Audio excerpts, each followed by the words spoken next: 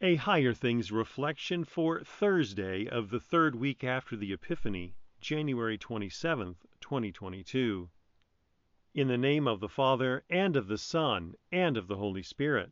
Amen.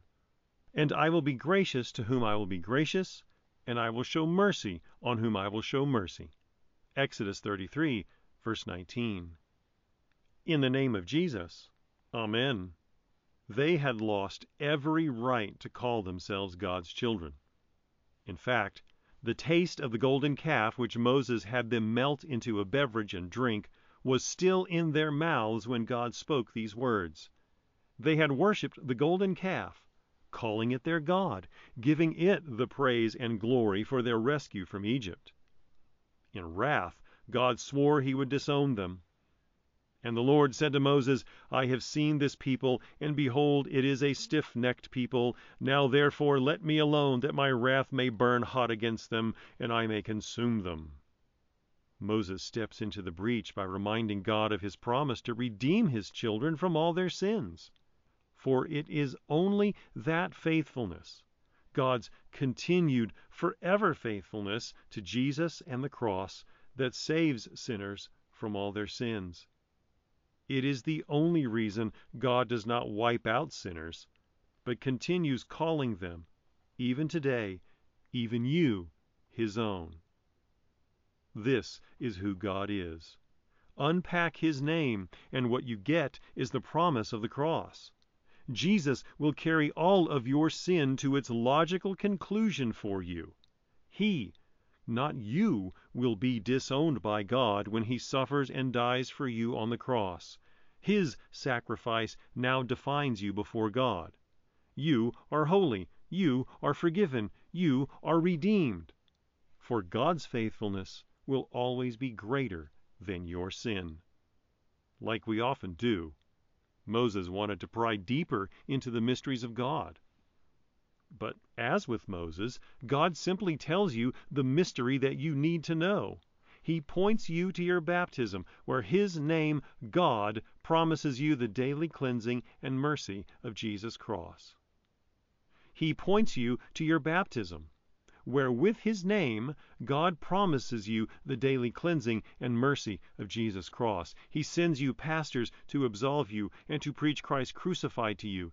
He even gives you Jesus' body and blood at the Holy Supper for you, for the forgiveness of sins. And the only mystery you need to know is known. God's faithfulness is your joy, your confidence before God, because God's continued faithfulness to the cross and its promise is, and always will be, your salvation. In the name of Jesus. Amen. Jesus has come as the mighty Redeemer. See now the threatening strong one disarmed. Jesus breaks down all the walls of death's fortress, brings forth the prisoners triumphant, unharmed. Satan, you wicked one, own now your master. Jesus has come, he, the mighty Redeemer.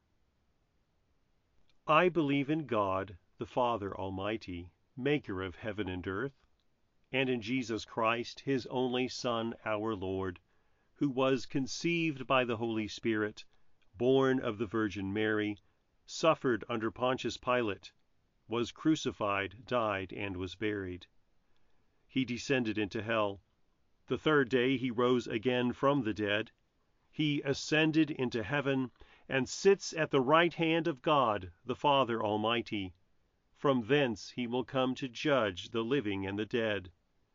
I believe in the Holy Spirit, the holy Christian Church, the communion of saints, the forgiveness of sins, the resurrection of the body, and the life everlasting. Amen. Our Father, who art in heaven, hallowed be thy name. Thy kingdom come, thy will be done, on earth as it is in heaven. Give us this day our daily bread, and forgive us our trespasses, as we forgive those who trespass against us. And lead us not into temptation, but deliver us from evil. For thine is the kingdom, and the power, and the glory, forever and ever. Amen. I thank you, my Heavenly Father, through Jesus Christ, your dear Son, that you have kept me this night from all harm and danger, and I pray that you would keep me this day also from sin and every evil, that all my doings and life may please you. For into your hands I commend myself, my body and soul, and all things. Let your holy angel be with me, that the evil foe may have no power over me. Amen. Higher Things Daily Reflections are free, just like the Gospel, but they exist and grow from your generous contributions. All donations are tax deductible. If you would like to contribute to the work of Higher Things and support these daily reflections, log on to www.higherthings.org/reflections for more information. Pastor psychiatrist duo Reverend A. Trevor Sutton and Dr. Brian Smith have teamed up to help you evaluate your technology use through a Christian perspective. Learn how to form healthy, faithful technology habits with Jesus at the center. Redeeming Technology is now available from Concordia Publishing House.